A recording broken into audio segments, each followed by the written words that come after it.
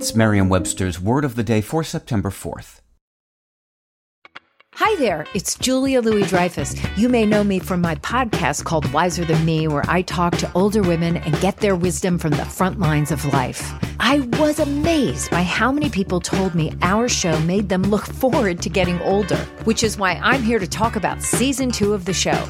Sally Field, Billie Jean King, Beverly Johnson, Ina Garten, Bonnie Raitt, just to name a few. All hail old women. Wiser Than Me Season 2 is out now from Lemonada Media. Today's word is gauntlet, spelled G-A-U-N-T-L-E-T.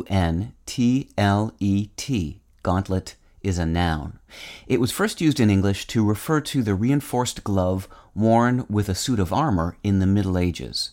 Gauntlet later came to refer to any long, heavy glove worn to protect the hand, as well as to an open challenge to an argument, fight, competition, etc., usually in the common phrase, throw down the gauntlet. Here's the word used in a sentence from The Hollywood Reporter. The Writers Guild of America and the Screen Actors Guild sought a residual formula that would give standardization and certainty to creators and performers. The talent, a spokesman for the American Federation of Television and Radio Artists, said in 1960, is entitled to get a portion of all this money that is floating around. It is as simple as that. Where would everybody be without talent? The WGA threw down the gauntlet first, on January 16, 1960, citing a consistently uncompromising attitude on the part of producers.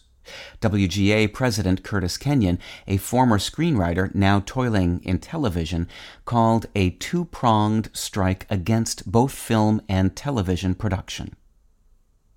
There's no reason to treat the word gauntlet with kid gloves, so let's go straight to the punch.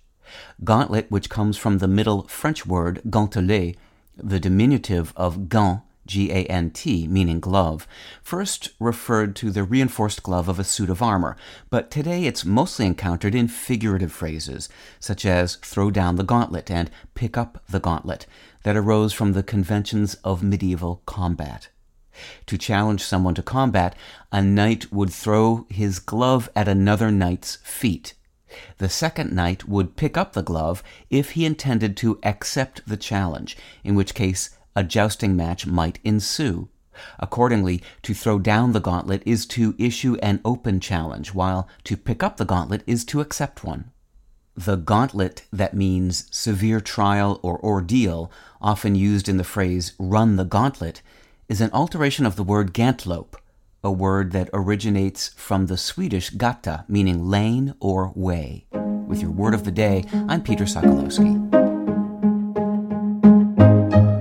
Visit Merriam-Webster.com today for definitions, wordplay, and trending word lookups.